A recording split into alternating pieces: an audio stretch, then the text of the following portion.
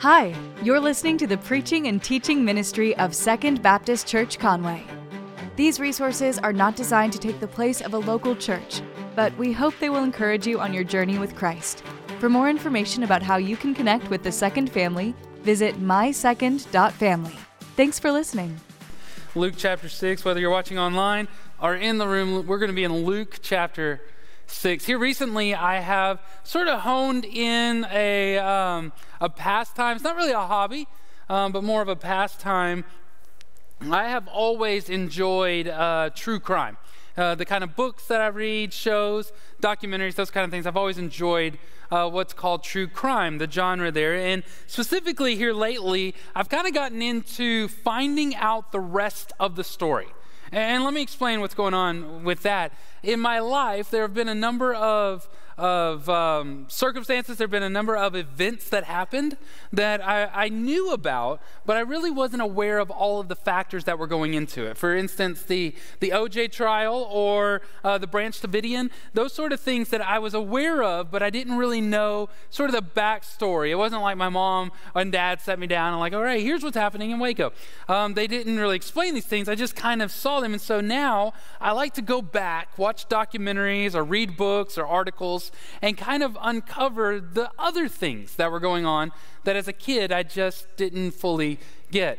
In that pursuit, I recently watched a documentary on the Unabomber, and I knew about it. I knew some things about it. There's jokes, there's stories, those sort of things when it comes to the Unabomber, but I didn't really know anything about the actual story. In fact, one of the things I learned through the documentary was why the person was called a Unabomber. I thought Una, my whole life, was like Spanish, like there's only one bomber, like uno bomber. That's kind of what I thought they were doing with that in some regard, but it wasn't. Una is UNA, Universities and Airlines Bomber. That's where that nomenclature came from. So that's something that I learned. Something I've noticed as I have been watching these sort of shows, reading these sort of books, is almost always in the storyline, there comes a scene in which the police officers or the FBI or somebody will sit down with a surviving victim and ask them the same question.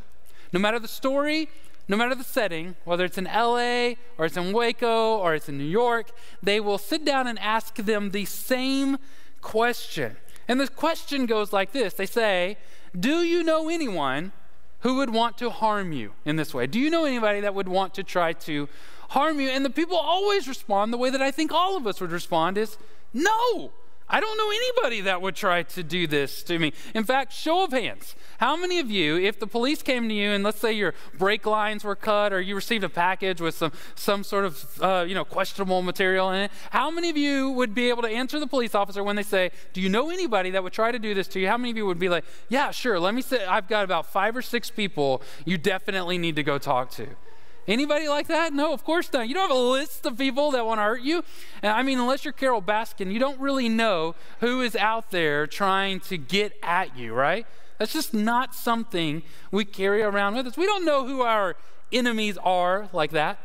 But what if we did something a little bit more minor, some minor offenses? These I think you could make a list for. If the police came to you and they were asking you about some things like this, let's see if you would know anybody. The first one is someone stole your AirPods. If someone stole your AirPods, would you have a good idea who's walking around with those things in their ears? You got an idea? That's gross, by the way. Don't put other people's AirPods in your ears. Another one is someone in your house ate all of the Nilla wafers. Do you know who ate all of the Nilla wafers? You got a good idea? Yeah. In the first service, in the 8 o'clock, I said this, and there were like these couples who have no children. It's just this married couple, and they looked at each other like, I know who did it, and it's like, good job, Sherlock. There's one other person in the house. Someone took your shirt from your closet. I'm thinking about like sisters, roommates here. You know who took that shirt. They're wearing it. If I told you someone made a snide comment on your latest Facebook post, you know what your Facebook post was, but you haven't read the comment yet. Do you have a good idea who made a snide comment on your Facebook post? Of course, I've got about 3 people that make one more snide comment and they're getting blocked. 3 more people, and I'm censoring them. What about, let's assume a mutual friend. You and I have a mutual friend, and our mutual friend told me just a moment ago, they told me that you don't have one shred of political sense in your head. You don't understand American politics at all. Do you have an idea who that friend is? You know who said that? Nobody said that. Some of you are like feeling guilty. Someone stole your stapler. They borrowed your stapler, your red stapler, and they haven't brought it back yet. Do you know who stole your stapler? Because that's a big question. Who stole your stapler? Maybe you could list these folks out. Maybe you could, in these situations, know exactly who the people are. These nefarious people, these people who mean you harm. You're not going to say their name. I'm not going to say their name out loud. But we both know this list of enemies, your list of people that mean you harm.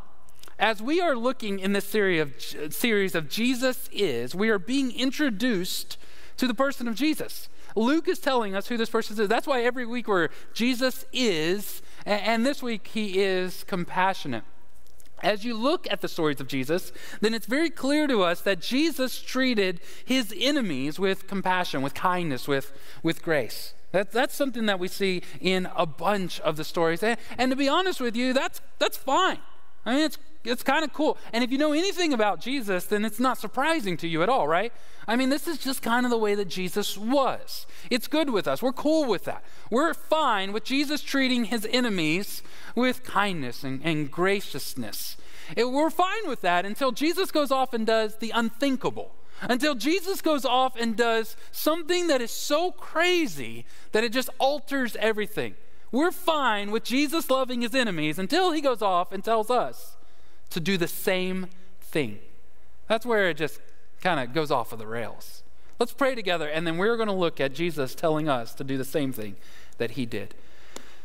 God, we are so thankful that we can gather together both in person and online to make much of your son, Jesus. And so as we look to the scriptures, as we study these words, God, I pray that we would see them as authoritative, that we would let them change our actions and change the way that we think. God, we would not seek to find the exceptions in the rule, but instead we would seek to live in the standard that best reflects you to a hurt and to a dying world that just cannot see past its own hate, but needs to. God, I pray that we are that kind of people, that we leave here today with a renewed passion to exemplify you in our communities. It's in Jesus' name we pray together.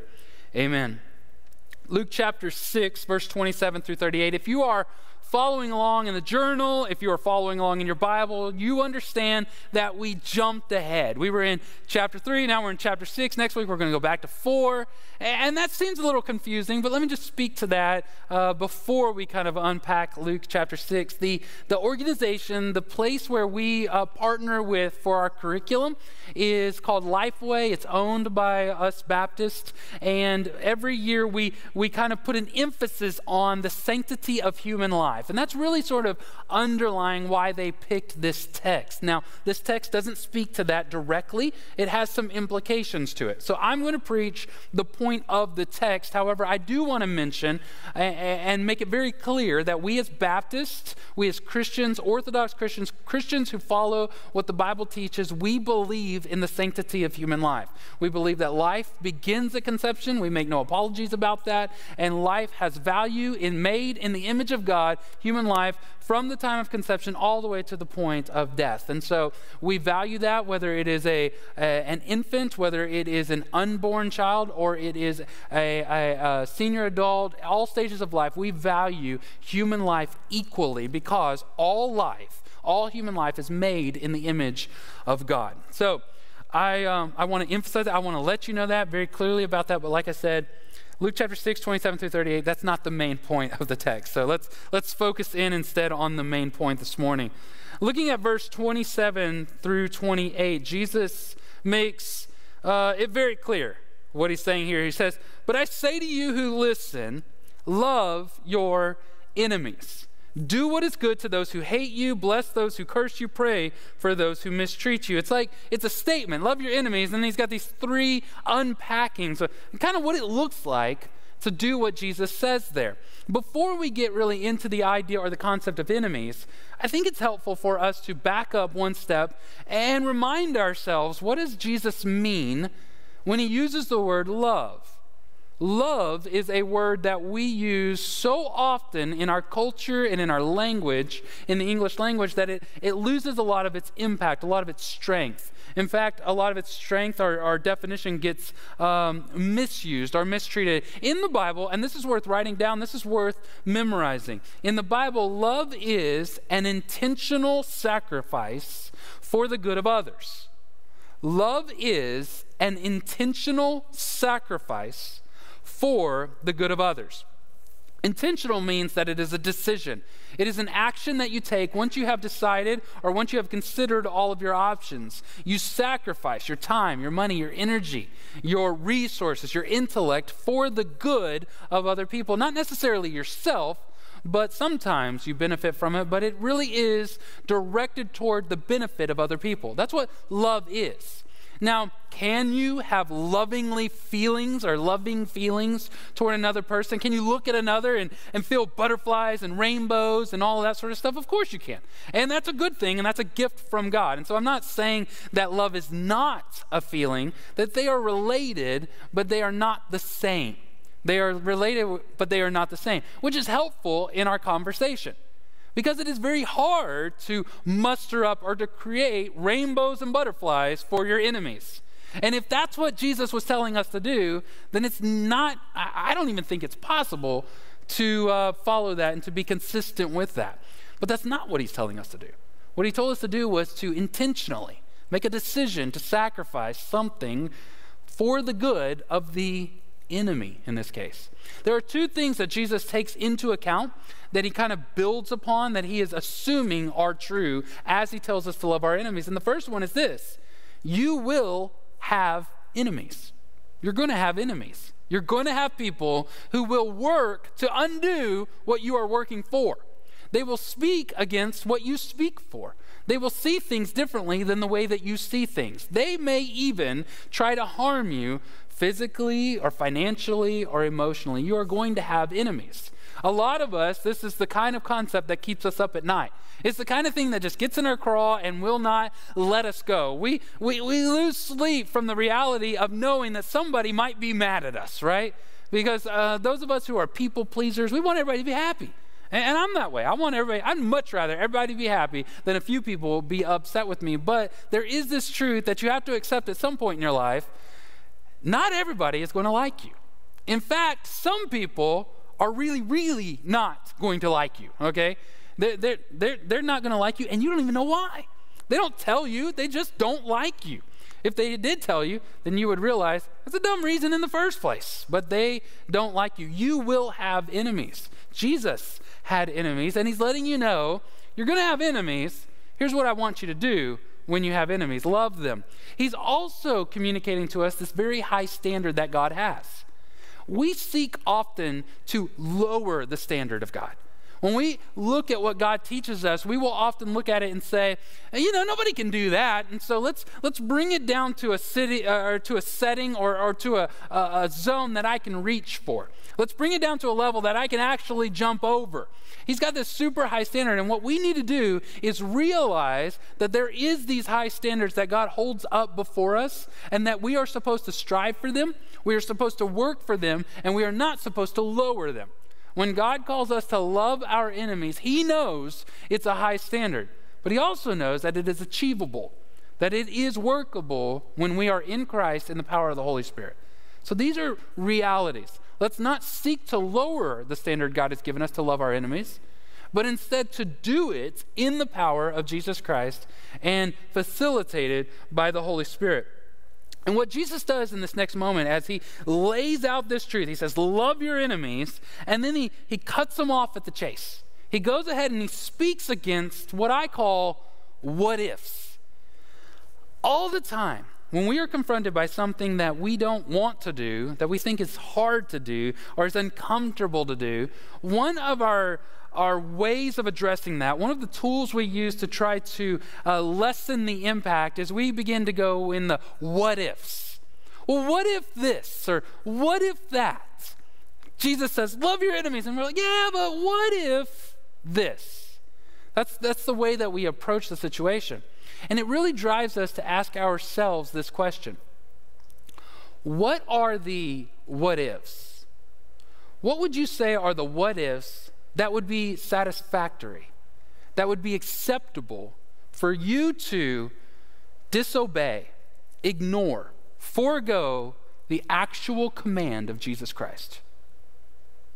What is the excuse you think is acceptable for you to ignore the command of our Lord and Savior, the God of the universe? He said to do something. Do you have any idea what might be acceptable for you to get out of that or not do it or not even try? I mean, obviously the answer is nothing. There is no what if that would allow us to get out of what he said to do. Look at the specific what ifs that Jesus addresses here. In verse 29. In verse 29, he says, if anyone hits you on the cheek, offer the other also. That's turn the other cheek. That's where that phrase comes from. And if anyone takes away your coat, don't hold back your shirt either. Give to everyone who asks you, and from someone who takes your things, don't ask for them back. Two what ifs. Jesus says, love your enemy, and the people standing by go, yeah, but what if my enemy hits me? What if they physically harm me? Jesus is like, yeah, them. That's an enemy. Good job identifying an enemy. Love that person. Oh man, that's steep, Jesus. What if they steal from me? What if they take something that's mine? Like I don't know, my coat. Jesus says, yes, love them as well. In fact, intentionally sacrifice your shirt for them as well. There's no what if that lets you out of these things. It's like physical harm or what if they steal from me? Then Jesus says, yes, those are enemies. Love them anyways. Now, let me pause the sermon for just a second and speak to you about something that is not in the text. In fact, that's what I want to point out. Sadly and tragically, throughout the history of Christianity, the Bible and certain quotes from Jesus and certain quotes from the Bible have been misused, misapplied. They've been put into situations that they were not intended to be put into. And this might be one of those. So when Jesus tells you to turn the other cheek when somebody strikes you, he's talking in the context of an enemy. He's talking in the context of somebody out there meant to harm you. He is not talking about a situation, say, like spousal abuse or abuse within the home. He is not talking about a relationship in which you are supposed to be vulnerable and you are supposed to be safe.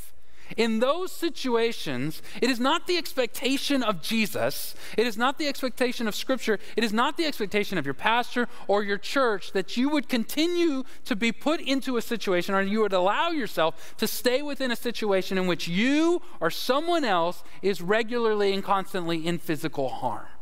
That's not what Jesus says. In fact, what we say to you, what is clear is for you to remove yourself from that situation if you can. And if you need help, then you let me know and I will be that help. We will get you that kind of help. There is no expectation within Christianity that you would continually put yourself in a situation in which you are supposed to be safe and yet you are not. That's not what the Scripture is teaching. He's talking about these people we disagree with, these people on the outside, these others that would try to hurt us based on our religion or our politics, based on the thoughts that we have, not the close personal family relationships, but the exterior relationships. And make this very clear. When he tells the people who are standing there with him and he speaks these words out loud, you are to love your enemies, the concept of enemy is not something that was hypothetical. These people who heard Jesus say these words walked every day down the street, walked every day in front of their houses to the market, to the temple, and they passed people. They looked people in the eye. They knew people by name who were their actual enemies, who were part of a foreign occupying military that took their land, that killed their relatives in military conflicts, that would abuse them or mistreat them. When Jesus tells them to love their enemies, they knew people by name who were hurting them or who could possibly hurt them. It is a revolutionary thought. It is a mind-blowing idea. In fact, you would have to excuse those who are standing there. And Jesus says these words, to love your enemies, pray for those, do good for those, that somebody, either under their breath or out loud, would say, that's crazy. That's literally the words of a lunatic. Nobody should expect us to love our enemies. And yet Jesus says that. Jesus does that. See, what Jesus does at this point is not only has he put the standard out there, not only has he said the truth, not only has he done away with the excuses, but then he builds this standard, this ruler by which to measure our actions. And he starts at the bottom there. He starts at the bottom and then he works his way up. If you look in verses 31 through 34, you can see this standard becoming life. You can see it there at the bottom. He says, just as you want others to do for you, do the same for them. If you love those who love you, what credit is that to you? Even sinners do that. If you do what is good to those who are good to you, what credit is that to you? Even sinners do that as well. And if you lend to those whom you expect to receive, what credit is that to you? Even sinners lend to sinners to be repaid in full. Jesus says, the bottom of the standard, this is what I want you to do. There's not really an excuse to get out of it, but there's this bottom standard that even sinners love others who love them in return. See, I think what Jesus is doing is speaking directly to maybe another objection that we might have. We hear Jesus say, love your enemies, and we hone in on the love part, and we're like, yeah, I got that, Jesus. I'm loving. I'm a loving person. We're loving people. That's how we would maybe respond to Jesus. And I think Jesus would say, yeah, I know. I'm not saying you're not loving. In fact, you are loving. You're very loving people. But you're only loving to the people who are loving back to you. You're only loving and good to the people who are good back to you. I mean, that's generally what you do. And Jesus says, everybody does that. Everyone does that. Even people who reject the standards of God, even people who live their life away from God, even people who would shake their fist at God, even those people love other people who are loving to them. Jesus says, that's no credit. That's no good. That's not greatness. That doesn't reflect my glory in the world. That's just what people do. So he goes from the bottom of the standard, do good to those who are, do the same that you would want others to do to you, the bottom of the standard, that even sinners do that. And then he goes all the way up and he says, don't focus on them. Instead, focus on the higher standard and focus on the higher task, which is in 35 through 36. Look at that. Read that along. I'll read it with you. 35 says, but love your enemies, do what is good, and lend, expecting nothing in return. Then your reward will be great, and you will be children of the Most High. For he, that's the Most High, that's God, he is gracious to the ungrateful and the evil. Be merciful just as your Father also is merciful. Two twin attributes of Jesus as he posits them out here for the goal for which we're supposed to achieve or push toward is the mercy and the grace of God. God's grace and God's mercy. Don't focus on what sinners do. Instead, focus on God's grace and his mercy. It's important for us to review, again, not only love, but grace and mercy. And I know you know this, but let's just pretend we don't. Grace is the giving of things that we do not deserve. Grace is when you give somebody something that they do not deserve and you give it to them anyways. And I think it's helpful for us as Christians, if we're going to grow and mature as believers and as Baptists and as Christian and even as humans, for us to sit down and to recognize all of the things we don't deserve. Especially if you ever get into these settings where you're feeling like life is not fair. Like I'm not really getting what is owed to me. If you ever sit down in those moments and kind of list out all of the things that you don't deserve. You've heard it said, you've heard it sung, count your blessings and name them one by one. That's a good thing to say. That's a good thing to sing. It's a good thing to do, but I think it's more impactful. I think it's more pressing if we say it this way. Let's list out all of the things that we don't deserve. Because in reality, isn't every blessing something that I don't deserve?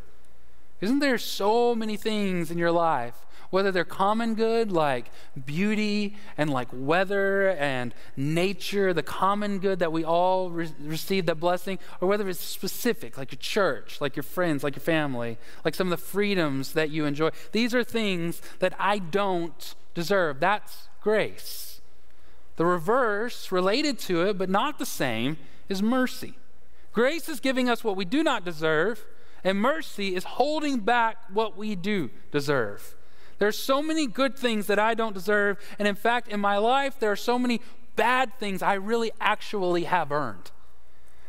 My life should be much worse, and the same with you, because of how bad we are. We don't deserve any of the good. In fact, we deserve a lot more bad than we have ever been given. Max Lucado says it this way: there's a difference between grace and mercy.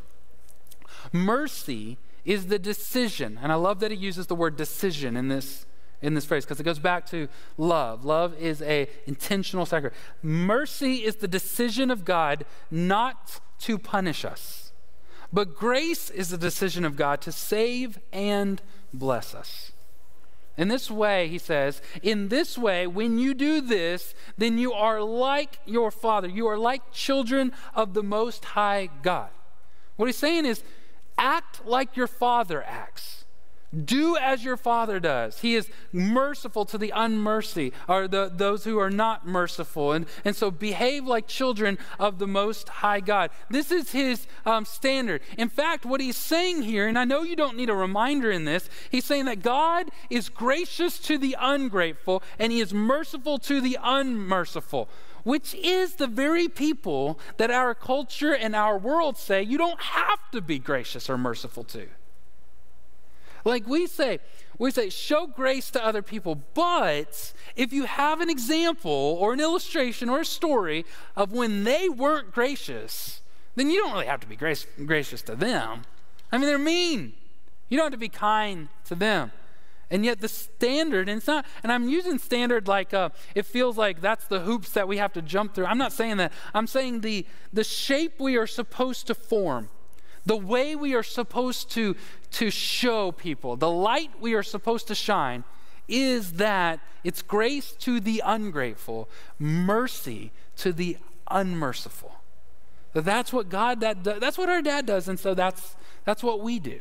That's what Christians do. So love your enemy, sacrifice for the good of those who might harm you, even if whatever, and do better than those who reject God, and be like God. Be like your Father. As I said, this whole series is Jesus is. He is this. He is that. He is today. He is compassionate. And so not only do we stand here in our minds in this sermon in which Jesus is speaking, and we're all standing around listening, we hear him say these crazy words, love your enemy. Not only do we hear Jesus say that through Luke's record, but we also see Jesus live that in his life and particularly in his death. You see, when Jesus is being crucified, when Jesus is being nailed to a cross, when they are literally pulling the beard from his face, spitting in his face, cursing him, making fun of him, when they are doing those things, when they hit him and steal his coat, he could have lashed out at them. At any moment, he could have stopped the pain and the hurt. He could have, but he doesn't. In fact, he says another crazy thing. Father, forgive my enemy. He didn't say it that way, but that's what he means. So in his death, Jesus lives out what he was preaching. But not only in his death. See, here's the amazing thing about the Bible. It's not just the way that Jesus died, it's why he died. And so as Jesus is on that cross, as Jesus is taking that penalty, he was doing that for you. And Romans 5:10 tells us that when we have not yet received Jesus, when we live our lives the way that we are born, we are what Romans 5:10 calls us, enemies of Christ. And so in his death, Jesus not only dies loving his enemies, but he dies to love his enemy, which is you.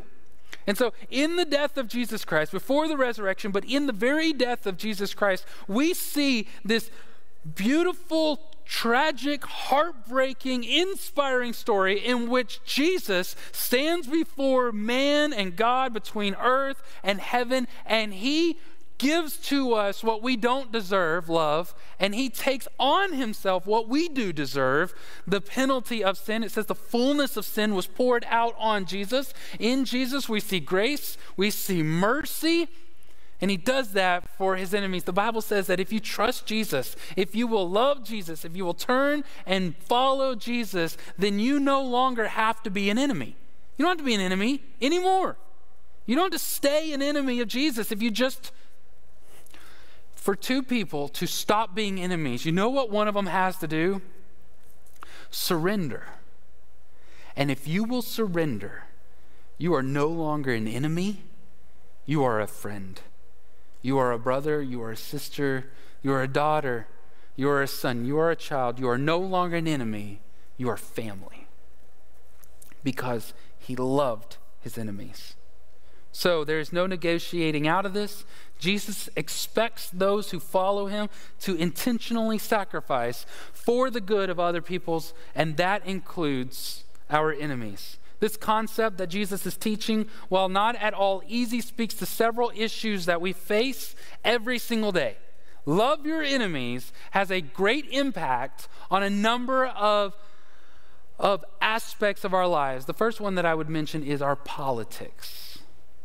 I'm not saying that politics is not nuanced. I'm not saying that it's not complicated. It is. But I am saying, for those who are followers of Jesus, there is no path forward by which we ignore the commands of Jesus just to do what is politically expedient.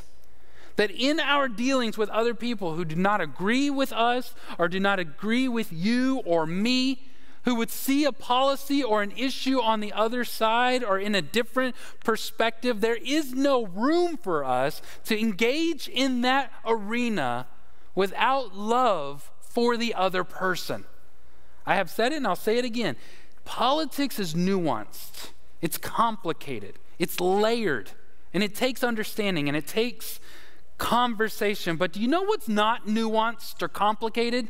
Being rude, or dismissive, or hurtful, or derogatory. Those are not complicated or hard to understand, and they are not consistent with a life of a person who honors Jesus. It's heartbreaking to me, but some of the most rude people that I see like on Twitter or on social media have follower of Jesus Christ in their bio. That's not consistent.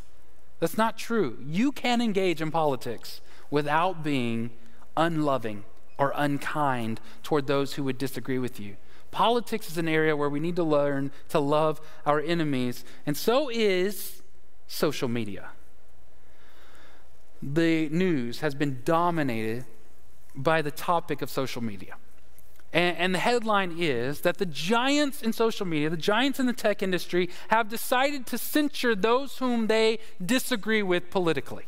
That's what happened. That's the news. That's what is happening. And I believe they are a private company. They are allowed to do that. That's what private companies are allowed to do. I said that when it was a baker in Colorado. I'm going to say that when it's a tech industry in California. Private companies are allowed to do what private companies are allowed to do. However, in the whole conversation about whether or not someone is allowed to censure another person, where my heart hurts is the reality that so many Christians are trying to engage in that conversation with it without engaging and ignoring this truth. Where is the personal censoring? Because it is our responsibility, our individual responsibility about what we say and how we say it. You can debate whether or not they were allowed to do that, but you have to at least consider the fact that you're not allowed to say and to do and to be some of the ways that we are saying that we are on social media. And it's not just the way that we engage politics or things that we disagree with, our policies, our local happenings. There is this practice on social media, and it's rampant, and it's even rampant within Christians, in which we would post things designed to hurt other people. That we post our food in an angle, and our clothing in a way, and our house in this light, and our vacations in a way that don't say, look at what I'm participating in. We're doing it to say, look at what you're not participating in. We do this to hurt other people, and that's got to stop. That's got to be let go. Don't use the platform that you have in order to even passively hurt other people. That's not loving toward your enemy. That's not even loving toward your friend. And even sinners do that. So I think one of the ways, the real key to all of this, is being ready to respond in love. Respond in love. See, I think we as Christians, and I'll just speak to my church, to Second Baptist, not my church like I own it, but my church like I'm a part of it. I think we are a loving group. I really do think that, on social media, I see the way that we all interact and engage with one another, and I don't see anything where people are being rude or mean or anything like that, and I love that. I think our church is generally a kind, open, respectful, engaging sort of group of people. I tell that to people all the time. I really do. Where I think that we stumble, or what's harder for us, is not when we decide to engage in this arena or that arena, and we do so in a compassionate way. I think where we struggle is when the comment comes out of left field, when we're knocked back on our heels, when somebody says something that we're not expecting, and then we lash out. We respond too quickly. And I think that's where we need to really focus on being slow to speak and slow to anger. That if we are so blessed as to have a moment between the comment and the response, then that we would choose love.